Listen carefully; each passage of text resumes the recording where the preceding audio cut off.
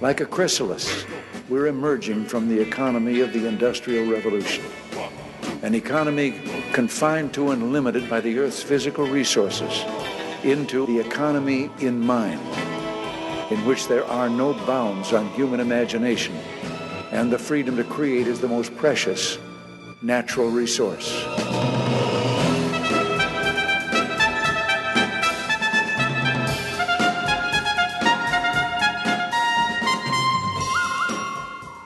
Welcome to the Soul of Enterprise, Business in the Knowledge Economy, sponsored by Sage, transforming the way people think and work so their organizations can thrive.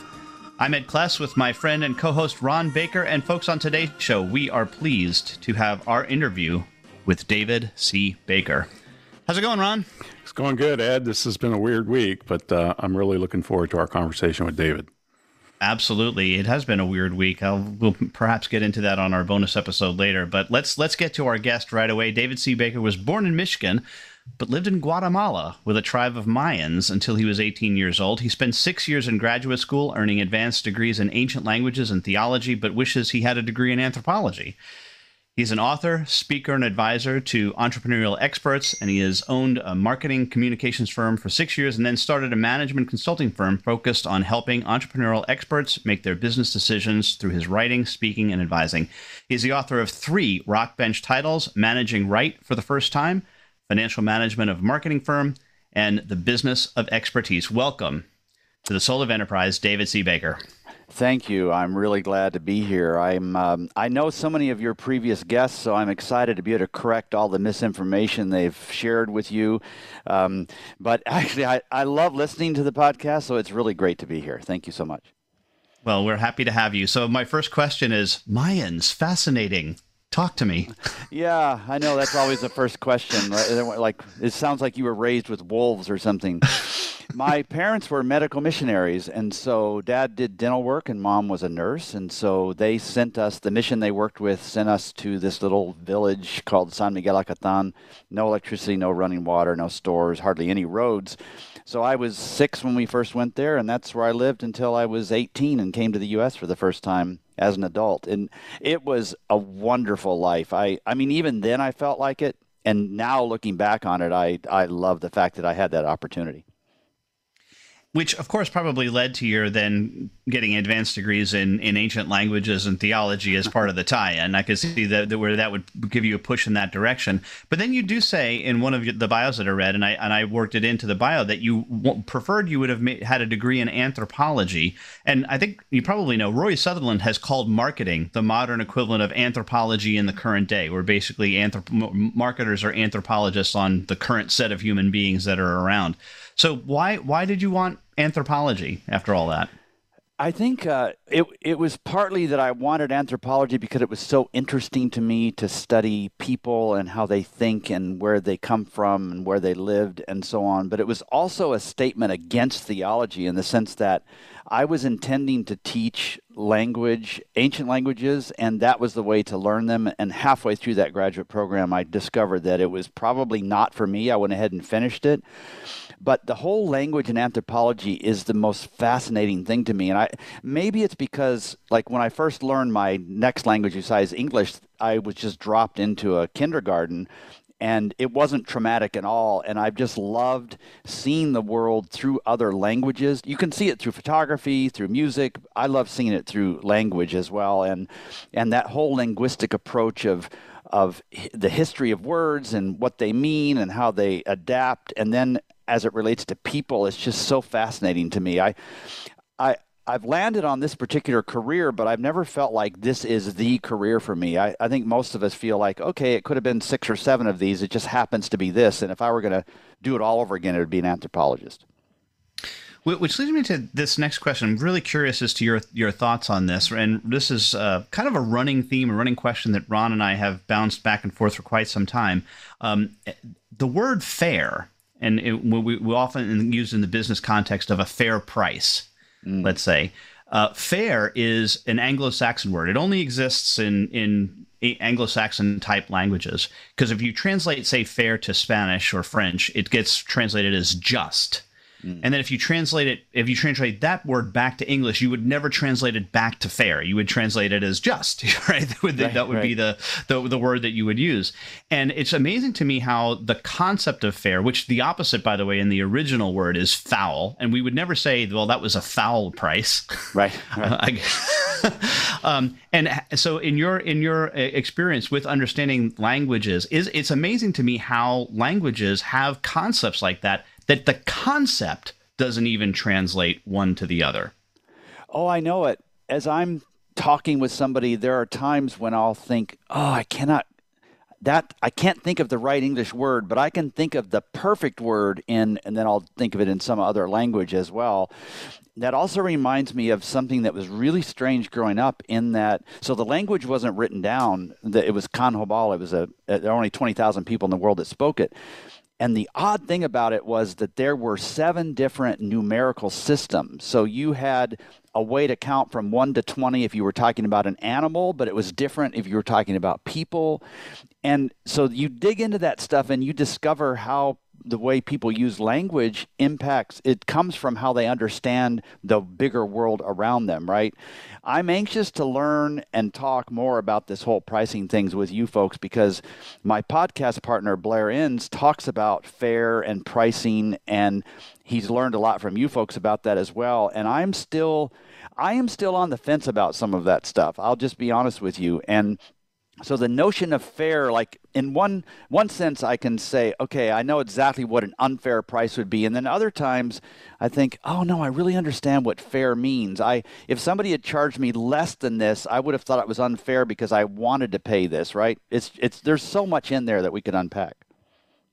Yeah, there is, and that's what I wanted to lead to and ask you about this, because I think there's an analogy to business in that these different areas of expertise, and of course in your book, have different languages in a sense that they're used, and some of them don't translate well one to the other. So I think there is a language of marketing, a language of sales, a language of finance, and oftentimes I think we're often talking past each other linguistically, even though we're talking the same English.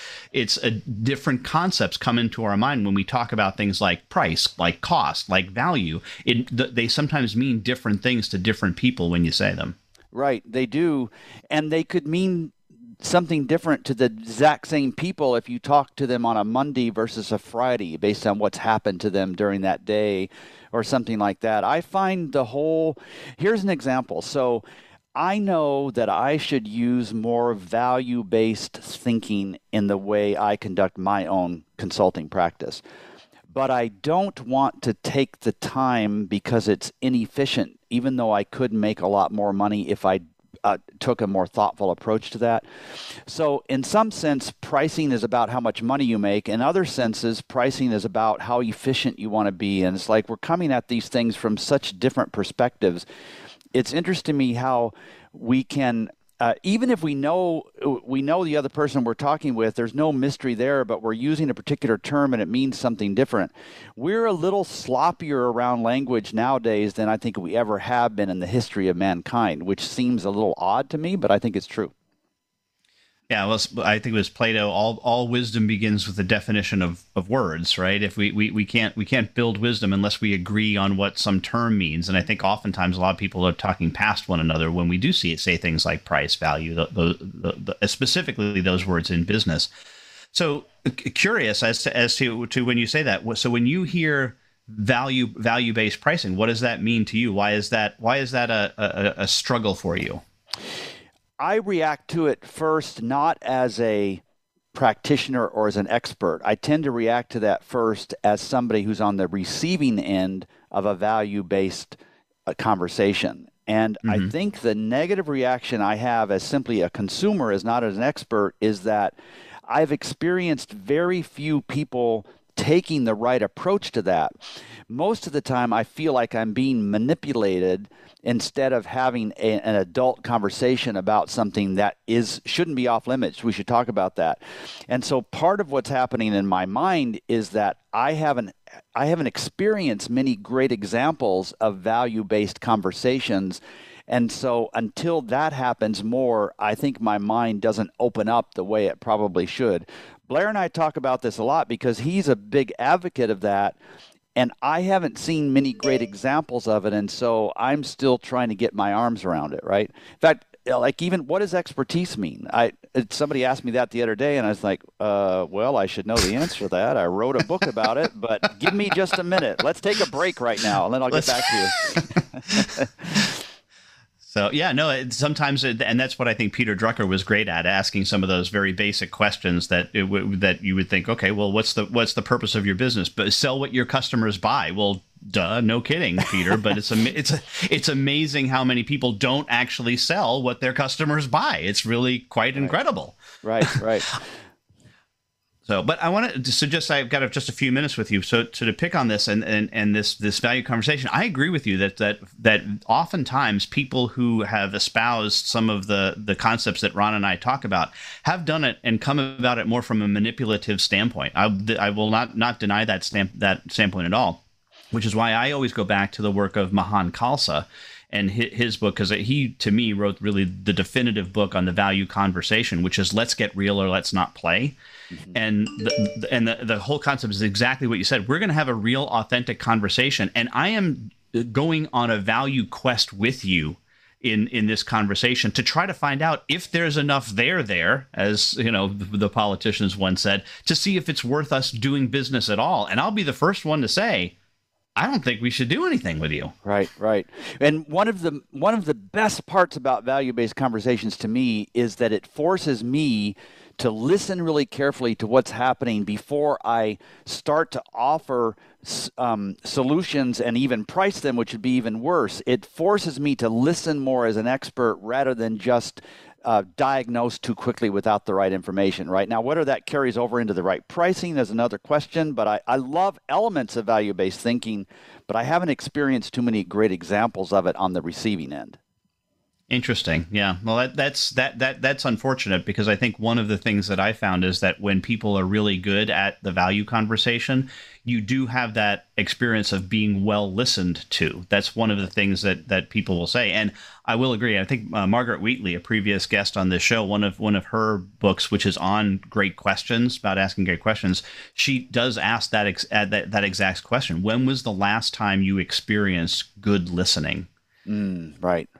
And it's a very challenging. Where you felt like the person who was selling you something didn't come into it with any motive to sell to you. They wanted to understand your situation really well, and you trusted them to say that it wasn't a fit if it wasn't, right? And you all of a sudden on the receiving end of that, you just completely relax and you trust the person. I have experienced that, and it's just a great feeling.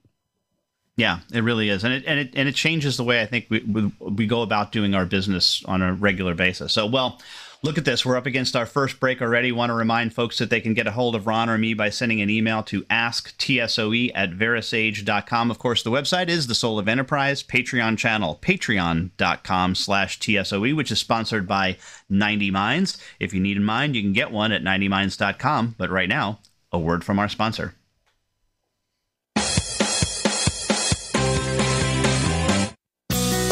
Be sure to friend us on Facebook. You can do it right now. Visit facebook.com/Voice America or search for us at keyword Voice America. Sage provides accountants with compliance, reporting, and analytic solutions to do more for their clients. These solutions include education programs such as the Sage Accountants Network Client Advisory Service Program.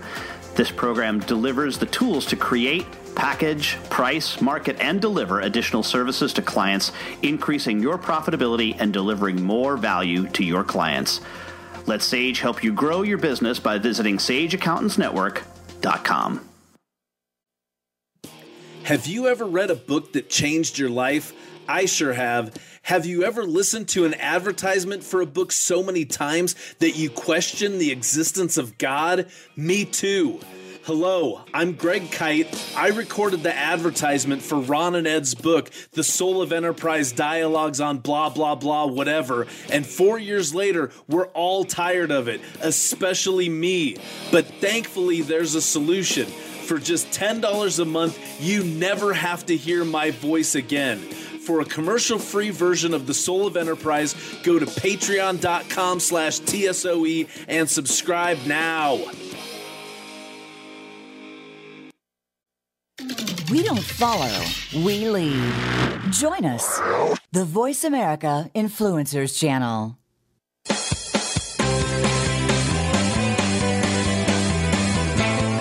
You are tuned into The Soul of Enterprise with Ron Baker and Ed Kless. To find out more about our show, visit us on the web at thesoulofenterprise.com. You can also chat with us on Twitter using hashtag AskTSOE. Now, back to The Soul of Enterprise. Well, welcome back, everybody. We're here with David Baker, and he's the author of The Business of Expertise, How Entrepreneurial Experts Convert Insight to Impact plus Wealth. Published in 2017. David, this was a great book. I really got a lot out of it. I love how you talk about positioning and all of that. But on the wealth plus making an impact in your subtitle, I just want to ask you about this from a knowledge worker perspective. When you look at doctors or lawyers or even advertising folks, they joined the profession or the industry because for some reason they wanted to help people, they wanted to make an impact, whatever. And then they get in there and they spend half their time doing paperwork. Like, doctors feel like they're overwhelmed with too many patients, and they don't burn out, they rust out. What's your reaction to that? I certainly see that a lot. And to me, in part, it comes from misunderstanding the growth equation. So not understanding the implications of being a larger firm. And to me, there are pros and cons of being bigger or being smaller. But the main question I think we need to answer to ourselves about that is, what do you personally want to do? Do you enjoy being that managing director kind of person that's making a lot of those decisions that you just described? Or do you like to be more the hands-on person that's in the direct knowledge transfer business? And how you answer that question should determine how big your firm should be. But here we are, especially in the U.S., in a culture that worships growth. And so if you aren't growing, then apparently you're failing. And I think that is so wrong. I mean, you need to grow in curiosity and knowledge, and you should be making lots of money. But I don't think there should be any stigma in shaping a business around something so that you don't sit there and are forced to do some things because the business requires of you, but all of a sudden you don't want. It's almost like the tail wagging the dog, and the business needs to work for you and not you for the business. You don't want to wake up some morning feeling like you just keep shoveling coal into the machine and you're not in charge anymore. And that's what translates into roles where they just rust out, as you say, I think. Yeah, we have a saying around here, growth for the sake of growth is the ideology of a cancer cell, not of a profitable, sustainable business. And I love how you say it's not about revenue or growth. It's about impact. You also wrote this, and I really want you to explain this. Expertise or insight is based on focus, which is based on positioning. Now, I'm going to ask you later about vertical and horizontal, but just unpack that. Expertise, insight is based on focus, which is based on positioning. I think the reason that I believe that now, the reason that's true now is largely because of the way the world has gotten so much smaller. So the geographic boundaries have basically disappeared, except for services that by definition need to be delivered in person. Things like healthcare, electricity, and so on. So, but the rest of the world, and this largely happened in the 80s, late 80s, early 90s, when the world was Googleized. So now all of a sudden, I don't have to just look for customers near me. I can look out there. But the reverse of that is that all of those competitors out there can now look for clients around me. And so the world almost overnight became way too big to completely be an expert around all of it. That forced, if I was going to really succeed, I needed to pick something that I could master. That meant that I needed to focus on something. And when I focus on something, that allows me to see similar situations over and over. And that, in turn, allows me to see the patterns in there, sort of like in that movie, A Beautiful Mind, where the code is running down the wall and nobody else can see the patterns except for John. And that's how I think about it. I wish it wasn't that way because the world is so interesting. I don't want to limit myself to that. And if that's the only part that somebody would understand, it's dangerous because I think in my personal life, I need to be completely broad and not focused at all so that I put that deep knowledge into a broader context that doesn't lose its role in society. But that's how I understand it. It's just that the world around us has changed, and I just simply can't be an expert in as many things as I thought I could in the past. Right. And I love that because on the positioning end of it, it also gives you the ability to say no easier. And I love when you say your only real control is to withhold your expertise. Right. Right. I mean, he who says no has the power. Yeah, and it sounds so cruel to say your only power is to withhold your expertise because immediately you're thinking of like somebody who could do CPR and decides not to do it. And that's not what we're talking about. It's more that it's about it's sort of a replacement theory. So if somebody is wanting to work with me and if they have lots of similar options in their minds, then I have no pricing power in that scenario. If I decide to withhold my expertise and it takes them a long time to find a suitable substitute for my expertise, then all of a sudden I have some power. And the only way that that equation works is if I have some sort of expertise that is not readily available. Now, it should be available to some extent. I shouldn't be the only person that could do it, but I have to have a manageable number of competitors in order to have any power in that equation. And the biggest mistake that I think we make in this service business, expertise business, is experts thinking they're in the service business. And they're not. There's not a product business and a service business. There's a product business, a service business, and an expertise business. And if you think that you're in the service business, then you will you'll be taking orders from your clients. You'll be like a waiter saying, "What do you want? What do you want?" And that's not what we're talking about. In the expertise business, you are often delivering news that is not as welcome as a great waiter's news would be delivering. Yeah, I mean, there's nothing more liberating than being able and willing to say no. Oh, yeah, absolutely. And I just said yes, but I should have said no to this. I should have disagreed with you. But we learn that so late, or a lot of us do. Right. I wish I would have known that in my 20s.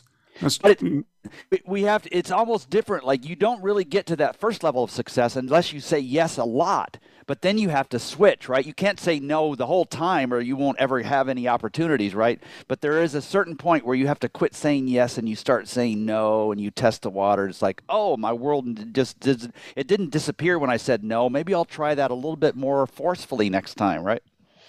Right. By the way, David, my favorite way to say no is tell somebody I'd love to, but I don't want to. And you'll get a really weird look and they'll have to process that for a minute, but it's a very nice way to say no. I was very great conversation you were having with Ed about pricing. And you say pricing to you is a leading indicator. As a consultant, you like to go in, take a look at their pricing. That gives you a sense of their confidence level. You know, do they offer free consultations? You have all of these different things that you look at. Why do you think so many firms have a problem with pricing? I think it's because they don't have enough deal flow and they're afraid that if they're too transparent or confident in their pricing, that they just won't have enough opportunity. And it's this strange sensation that all these very, very capable experts that have not only gone to school and they've been in the trenches to learn all of this, they come at it from a point of scarcity, which is so silly when you step back, and they somehow think that if I don't get this exactly right, I'm going to starve. It's also from a perspective of thinking that the whole selling and marketing process is very fragile. They're afraid that if they say the wrong thing, that somehow this deal will go away and then they'll be sitting there with nothing to do. My perspective is not that way at all. I take the opposite perspective, and I think that marketing and selling is more, I think of it more as a whack-a-mole approach. So when it looks like this is real opportunity for me, I'll just gently knock it on the head. And if it pops back up again, it's real. You don't have to just tiptoe around all of this stuff. I think that real experts and real clients will find each other, and there can be some bumps in the road, and we don't have to be worried too much about saying the wrong thing. We just have to have a perspective that I've got something to offer, I think it's probably worth this. If you don't agree, that's completely fine. Like, there's lots of other people you can work with. My own personal feeling on this is that I would rather starve than compromise on that. I've faced that in my own mind. If I go out of business because I don't have enough business, then I'm okay with that. I'm more okay with that than somehow constantly compromising because of fear that I'll not have enough work to do. Right. I'd rather have no business than bad business. Right. Or where I have to compromise my principles. I love the way we're big fans of Dr. House, or I am, and second law of medicine, which is prescription without diagnosis is malpractice. Right. And you say, and I love this, and I'm stealing this, by the way, if you don't diagnose or even prescribe, you're just the pharmacy. Right. Right. Yeah. I love that. And it kind of leads to, if you kind of blow that up and go even higher, we have a saying that, you say don't confuse expertise with implementation. I have a saying, good ideas are everywhere, and they're always, good ideas are more valuable than the mere execution of them. Mm-hmm. In other words, to prescribe with the wrong diagnosis, there's no good way to implement a bad idea. Right. I don't think good ideas are everywhere. I think they're rare. Otherwise, we wouldn't get the remake of Dukes of Hazzard and Bewitched and all this crap. I mean, all these sequels. But I just wanted your reaction to that. Yeah, I think it's true. It's almost like a false choice. You really need the right idea, and then it needs to be implemented well. The choice about whether you want to do implementation, like in an expertise environment, I want to stay away from a lot of implementation just because I think it's harder to get clients to pay any sort of premium for implementation. They will if they want one throat to choke, as I say, where they just don't want fight between the idea and the implementation, or maybe it's just really convenient for them. But in general, and I also want to take the approach, I want to be the liberating army. I want to drop in. I want to free this nation to cheers. I don't want to be the occupying army that starts to eat their crops and date their daughters and live in their homes, right? So an implementation requires you to stick around so long that they get too familiar with you and you're not an expert anymore. I love that. I love how you have the strategy room and the implementation room, and the strategy room should slowly encroach and grow bigger because I learned this from economists. I know it's a very counterintuitive idea, but countries that come up with better ideas and more ideas have a higher standard of living than those countries that merely execute on those ideas. Right. So I'd rather be in the country that comes up with the concept of the iPhone rather than the country that assembles it. Right. Very specifically. The other thing, and I love this, and I've only got about a minute, but maybe Ed can get into this. You say there's a temptation to match capacity to opportunity. Right. Which is kind of that whole growth for the sake of growth. You say the right size capacity is slightly smaller than the amount of opportunity within reach. That's brilliant, by the way. I love that. Well, people ask me, what's the right size of a firm? And kind of that's my smart aleck answer. It's like, well, it's always a little bit smaller than your opportunity. And the gap between those two represents your ability to say no. If you feel compelled to always match the capacity to the opportunity, then you just can never turn anything down because now you're feeding a machine. And if you never have spare capacity, not only can't you get better opportunities or drive more opportunities for existing customers, but you're going to rust out your people if you put them on this treadmill, especially knowledge workers. Right. And you need to reserve time for yourself to be thinking about creating future value and not doing everything for a specific client. You need to be thinking about your firm too, and you can't do that if you're always working for clients. Awesome. Well, David, this has been great. Folks, I'd like to remind you, if you want to contact Ed or me, send us an email to asktsoe@verasage.com. As Ed said, you can go out and become a Patreon member at patreon.com/TSOE. And at a certain tier, you can get a shout out on the show like Mark Gandy has. Check out CFObookshelf.com, which is the podcast hosted by Mark Gandy. I just did a show with him on Monday. It's going to probably drop in another week or so. Really excited about it. It's my second appearance. So thank you, Mark. And now we want to hear from our sponsors.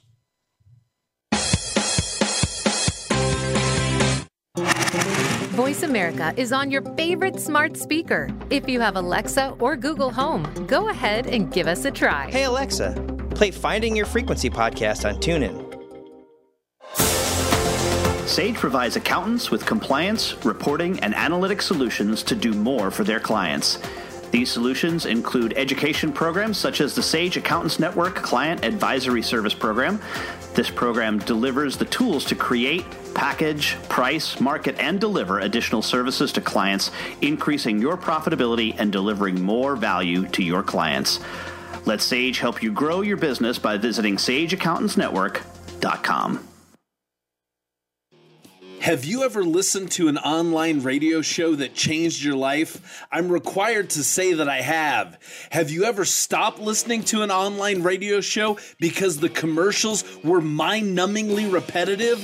Of course you haven't, because you're here right now. Look, you don't have to listen to me anymore. There's a commercial-free version of this show, and it only costs $10 a month. And for $15 a month, you get no commercials plus bonus content. Go to patreon.com/TSOE, subscribe now, and be free. You're worth it. This is the Voice America Influencers Channel. Be inspired.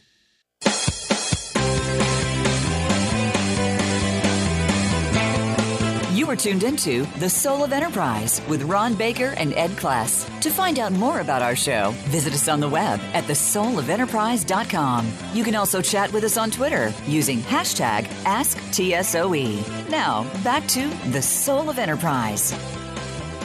And we are back with the author of The Business of Expertise, David C. Baker. And David, would you walk us through a typical day for you? And if you don't get the reference there, that is the opening line of the Two Bobs in the classic scene, the movie Office Space. So I want to talk to me a little bit about the Two Bobs podcast, and which I assume is based on that great scene in that movie. It is, yeah. And oh my gosh, the more every time, I think we've been doing it for 4.5 years now, and I get more excited about the fact that we named it after that movie.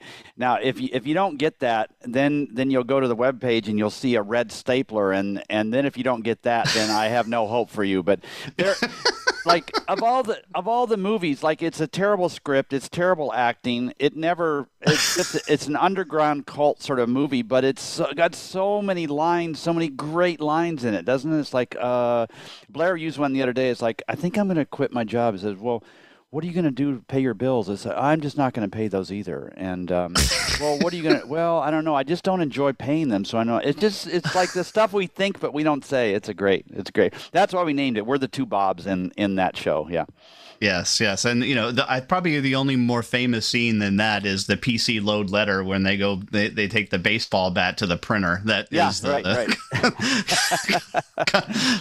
kind of the good. Shot in North Texas, by the way. Just a lot of those interiors were shot in North Texas.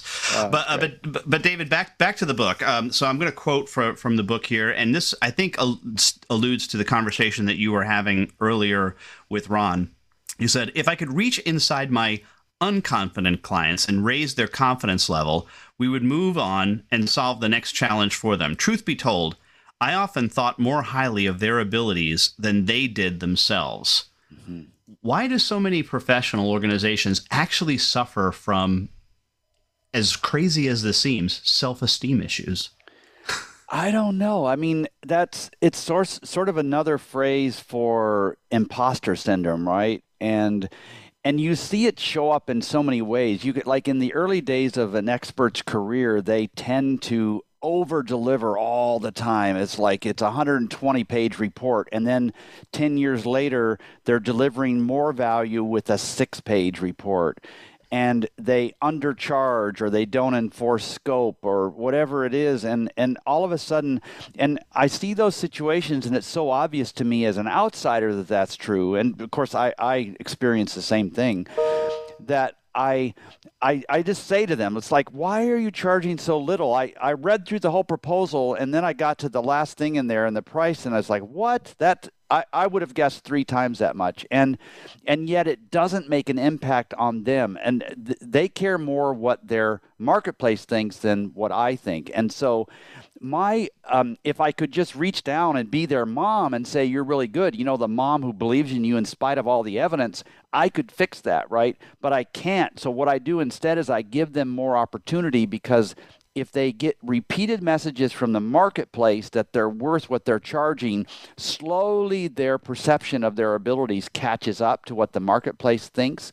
And I wish if I were an anthropologist or a sociologist, I'd probably understand this more, but it is an intriguing thing but this is something that we do cure ourselves with success in the marketplace. We get tired of all the extra work we're doing, and we're too busy, so we just do an 80-page report and nobody notices. And it's like, oh, maybe I'll try a 60-page report, right? It's just odd. Mm-hmm. Well, as one of the colleagues at VeraSage once said, when he was shifting his last customer over from billing by the hour to fixed price agreement, he said to him, "I'm too old and talented to continue to bill you by the hour." Right. Yeah. Yeah. And I think that's part of it. But I also do think that it relates back to the conversation we were having earlier, which is the professional tends to focus on, well, it only took me 15 minutes. Mm-hmm. Reality is, no, it took you your whole lifetime to get to that 15 minutes. Right. And you're not selling expertise. And I was so much in agreement with what you were saying about them thinking that they are not service workers. Man, that's one thing I wish I could beat out of them, that you are in a service firm, you're in a knowledge firm, or what we like to call access to or transfer of knowledge. That's what you're really selling. Right. So for me, it kind of comes down to thinking I've got a client problem and it's challenging, and I've done a lot of work in this space, but I can't figure it out. And I'm in the shower, and in 45 seconds, I have the solution. Are you telling me that that's worth 45 seconds of some hourly rate? Like, that's such a ridiculous notion, right? And so that example that everybody, I think, can relate to, it starts to open up your mind to the fact that maybe this hourly thing isn't right, And here's a confession. So the first time I had a possible client, I was living in northern Indiana, and they were in Chicago, and I got a new set of clothes, and I tried to park my really shitty Impala so they couldn't see it. And I walk into the place, and they said, what do you call the program you do? And I said, I didn't have a name for it, but I said, Total Business Review. Just made it up on the spot. And they said, oh, that sounds really interesting. And the one question they never asked is, have you ever done this for anybody? Because that would have been an embarrassing answer. And I hadn't. And they said, well, what does that cost? And I just froze. Like, I hadn't even thought about that. I didn't think I needed to be prepared with that, because I didn't think they were going to hire me. And I said, I forget the number, but I said something like $15,376. And like afterwards, I'm thinking, why did I use that number? Like, if I'd been confident, I would have said 16,000, right? But somehow I felt like I had to justify every dollar, and that made it sound like it came out of a spreadsheet that they couldn't disagree with. And that's what happens with experts, where we're our own enemy. It's really not the clients that are a problem. If you have a qualified client, they're not questioning your value. You're the problem. That's usually where it comes from. Alan Weiss tells a story about this whole confidence thing, where he was a junior implementer, curiously, for a larger consulting firm, and the guy would always, after he would give the price out to this bank manager, whoever they were pitching to, he would put a cigar in his mouth. And one day, Alan Weiss screwed up the courage, as he said, and asked him, so, Bernie, I think the guy said, what's with the cigar? He goes, I need the cigar, because if I don't put the cigar in, I start to giggle after the price. That's great. That's great. So anyway, but we've only got about 4 minutes left, and you started down this conversation with Ron, and I thought it was really interesting. You talk about the 6 different things that about positioning, right? The chapters, and 5 are in one chapter, and then you dedicate an entire chapter 10, to how positioning is built on your expertise and not your implementation. You started to talk a little bit about that with Ron. Unpack that with the last 4 minutes or so that we have left to talk here. Sure. So let's say that we'll identify the implementation as a designer, for instance, and then the first room is a strategy. You could envision doing really great strategy and then giving a designer who didn't know anything about the particular client you're working with, giving them the right directions. And as long as they had the right guidance, then the design would be more than adequate. It would be great. That illustrates the fact that the person doing the implementation, as long as they're guided by the right strategy, doesn't need to be as specialized as the strategist does. So if that's the case, then why are we building all of our positioning on both the strategy and the implementation? So in the field that I address, why are we saying that that we should pay more, that a client should pay more for the coding of something when when the software engineer doesn't necessarily have to understand this particular tech product or whatever it is? So the whole point is that even though you might do strategy and implementation, the positioning decision is built on the strategy. That's where the differentiation is. That doesn't mean that you don't necessarily want to offer implementation to your clients, but the only excess value attached to that implementation is the fact that it's tied to the strategy. So the way I like to think of it nowadays is, because this is more and more common, imagine that you're working with a client that has all the capacity, all the capability to do the implementation work, and all they want is strategy. They have all the implementation. You're just simply there to guide their internal in-house department to do that. Could you imagine a very successful business where you're not doing any implementation, but you're just guiding other implementers? If that's the case, then you understand the power of your expertise.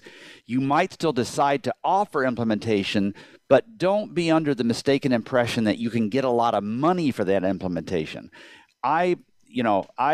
I'm going to pay a lot of money to the designer of my home, not necessarily the person who hangs the drywall. Whoever hangs the drywall, that's largely interchangeable, but the design, the strategy side of it is not. So I just want people to draw a distinction and understand that you've got to, when you're trying to build an argument for expertise and positioning, those two things are attached, and the implementation is largely interchangeable. And so if you're not doing a lot of strategy, then you're not going to get a pricing premium just for implementation. No, that's so great. And our friend Tim Williams, who I know you know, talks about the difference between logic work and magic work, and I think that it's very similar to what you're talking about. These like charge a lot for the magic work, and you can even quote give away the logic work, the stuff that's got to be done no matter what. Say that that's free. I mean, it's not, but because the value really is on that top magic work. And the crazy thing is that so many of the way professional knowledge workers do this is they give away the strategy work because they want to impress the prospect. And then if the prospect says yes, then they get hired to do all this implementation work, which should not have any great value attached to it. It's just a crazy way to think. That's why I want them to envision that all of the implementation is going to be done for the client. That allows them to say, listen, if I don't price this strategy work right, I'm not going to make much money at all. It puts the right pressure on the right things. That's right. None of us wants to be charged $150 an hour to resize a banner ad. That's right. Right. We do not want that at all. Well, David, this has been great. Ron's going to take you home in the fourth segment, but I just want to thank you for appearing on the show today. We hope you'll come back and maybe talk to us some more. But right now, we want a word from our sponsors and my employer, Sage. Follow us on Twitter at VoiceAmericaTRN. Get the lowdown on guests, new shows, and your favorites. That's VoiceAmericaTRN. Sage provides accountants with compliance, reporting, and analytic solutions to do more for their clients. These solutions include education programs such as the Sage Accountants Network Client Advisory Service Program. This program delivers the tools to create, package, price, market, and deliver additional services to clients, increasing your profitability and delivering more value to your clients. Let Sage help you grow your business by visiting SageAccountantsNetwork.com. Have you ever been so annoyed by a commercial for a $5 ebook that you were willing to pay $10 to never hear it again? I sure have. Hello, I'm Greg Kite. Over the last several years, you've come to hate me, and I hate me too. By now, you know that for $5, you can get a copy of Ron and Ed's book. What you might not know is for twice that much every month for forever, you can stop hearing me plug Ron and Ed's book, which totally makes sense, like the Diamond Water Paradox. Go to patreon.com/TSOE and subscribe today. Please, for the love of God, make it stop!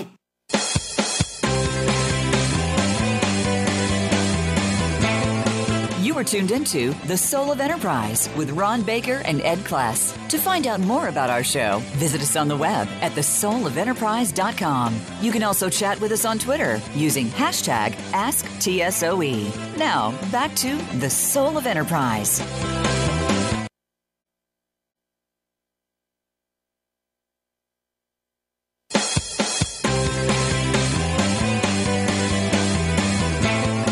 You are tuned into The Soul of Enterprise with Ron Baker and Ed Class. To find out more about our show, visit us on the web at thesoulofenterprise.com. You can also chat with us on Twitter using hashtag AskTSOE. Now, back to The Soul of Enterprise. Well, welcome back, everybody. We're here with David Baker, the author of The Business of Expertise. And David, we've only got about 9 minutes, and you could probably use the whole thing. And I just want to tell people, please, please, please read David's book, because your discussion on vertical versus horizontal positioning is brilliant. And there's a lot in there, and firms need to go through every portion of it. But you also say most well-positioned experts have vertical positioning. So give me your explanation of how do you explain vertical versus horizontal positioning? Sure. So vertical positioning is tied to a particular industry. The easy way to define that would be the old way of an SIC code, or nowadays it'd be more of an NAICS code. So it would be financial services or healthcare, often a lot more narrow than that even. That would be vertical positioning. Horizontal positioning is more difficult to define, and there are also several options. So horizontal positioning is tied to either a service offering. So we do investor relations for lots of companies across all kinds of SIC, all kinds of verticals, or it also might be tied to a demographic. So we help you reach college-age kids or old people or Hispanics or whatever that is. So horizontal and vertical is kind of where you start. And positioning needs to go beyond one of those, either of those two, but that's where you would start, either horizontal or vertical. And you say that this needs to be reevaluated at least every 5 years or so, maybe 10, ideally. Explain that. It didn't used to be that way, but the world has been changing at a faster pace. And so my co-host Blair talks about coming up with a positioning that is not perfect, but it's perfectible. In other words, you have all the information you're likely to get from a distance, launch it, learn from it. The rest of the information that you'll need to make the perfect positioning won't come until you're out in the marketplace. So you're looking for those little adjustments. And what's particularly interesting about adjustments to positioning is that when they do change, most of the time they get narrower. So a positioning decision is made against the background of the information that you have. And as you get more information, you discover that this is a richer niche here, that you can go in that direction. And so you're always looking for ways to adjust that, and usually it's even narrower, which would have terrified you at the beginning because you didn't have enough information to make a careful decision. Every once in a while, you'll make a wrong positioning decision entirely, but it doesn't take 5 years to discover that. You'll figure that one out pretty quickly. Right. I know it's in your contract with Blair to give him a shout out, and I hope we've I've done more than necessary. Yeah, I'm a little embarrassed at how much I've talked about him already. Well, one more shout out to Blair. He says positioning is an exercise in irrelevance. Right. Exactly. Explain that. Yeah, and if we get that wrong, here's what happens. We're trying to become relevant to as many targets as possible. And so we have all this experience in our background, and we recognize that we're not going to invent experience. So we just acknowledge that whatever positioning decision we make is going to be similar to some work that we've done. So we list everything that we've ever done, and then in our positioning discussion, we try to draw a circle that includes as many of those things as possible because we are afraid we're going to run out of opportunity. That's coming at it from a position of trying to be as relevant as possible. But there's no power in a decision like that, because the only power that's there in a positioning discussion is this remote chance that I am not a fit for you, and so I don't want to waste your time or your money, and I don't want to waste the opportunity for effectiveness. So every time you narrow this, you are essentially saying, as you shine this spotlight more brightly on the clients where you're a really good fit, you're essentially not shining a light on all of these others that are becoming more irrelevant to you. So the most powerful, brave positioning decisions are ones largely of irrelevance, because you have a smaller circle of clients that you're relevant to, which by definition means that more and more prospects are going to be irrelevant for your message. And I love it too. You have a really good way to explain how when you're in a vertical positioning framework, it's so much easier to find prospects because essentially you can buy a list. Exactly. And the other thing you said is when people change jobs, they usually take you along with them, which is a fantastic point. Right. And that doesn't happen as much if it's a horizontal positioning. So absent any other sort of influence, almost every expert, when they're faced with a positioning decision in front of them, they will naturally choose a horizontal positioning because they want all of the variety that comes from working in all of these different industries. They're drawn to that. They're curious people. They love learning new things. They love assimilating data. And so they're drawn to horizontal positioning. What keeps most of them from being able to execute on that is they cannot find their clients. So a simple example of that is, okay, we're going to do identity for Fortune 1000 clients. It's like, well, so that's a horizontal positioning across all of these verticals. But how do you find those people? By the time you discover that one of them is redoing their identity, it's already too late. They've already hired a firm, so they have to default to a vertical. Now, I'm not saying you have to buy a list, but if you can't buy a list, then it's probably not going to work. So if your goal is, let's work for I'm an expert in working with clients that are going through deep disruption. That sounds good on the surface. Can you buy a list of that? I don't know. Maybe there's something about their stock price, or maybe there's something about turnover that would correlate with being in disruption. But if you can't find a way to identify these people in advance, then it's probably not a great positioning choice. Yeah, that's a fantastic acid test. Can you buy a list? Then you say this, and I love this too, and I know this kind of goes back to our conversation about growth for the sake of growth, but you say drop the irrational fear that to keep a customer, you have to meet all of their needs. Yeah, I'm harking back. I just had my heart stopped a little bit. I'm thinking about going to a dance and not wanting to let anybody that I brought to the dance dance with her, right? It's sort of this, I don't want her to experience anybody else because then I'll lose her. It's just this really crazy, it's like insecure experts want to hoard opportunity as opposed to but the best experts value fit more than they value money. And so they make decisions that are in their client's best interest.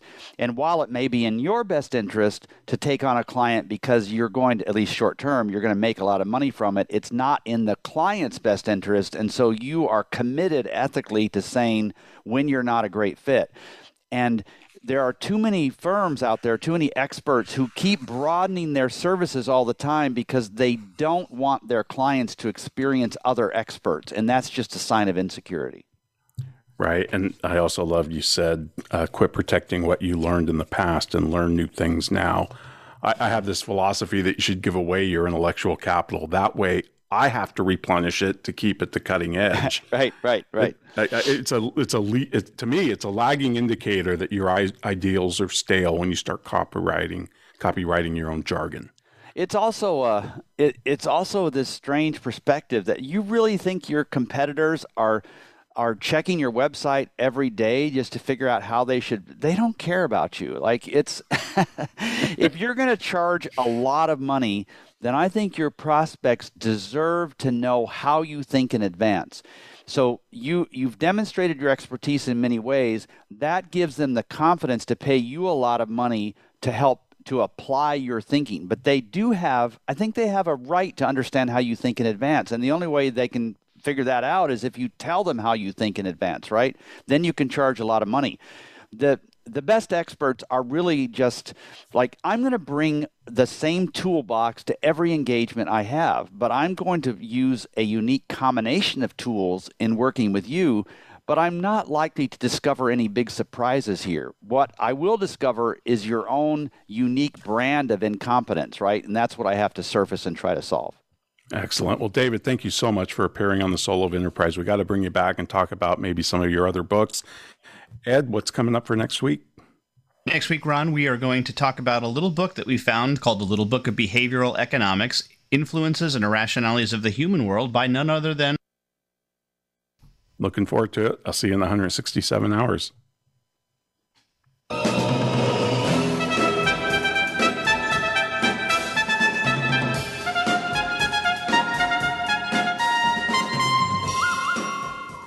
This has been The Soul of Enterprise, Business in the Knowledge Economy, sponsored by Sage, transforming the way people think and work so their organizations can thrive. Join us next week on Friday at 3 p.m. Eastern, that's noon Pacific. But in the meantime, please feel free to visit us on our website at www.thesoulofenterprise.com.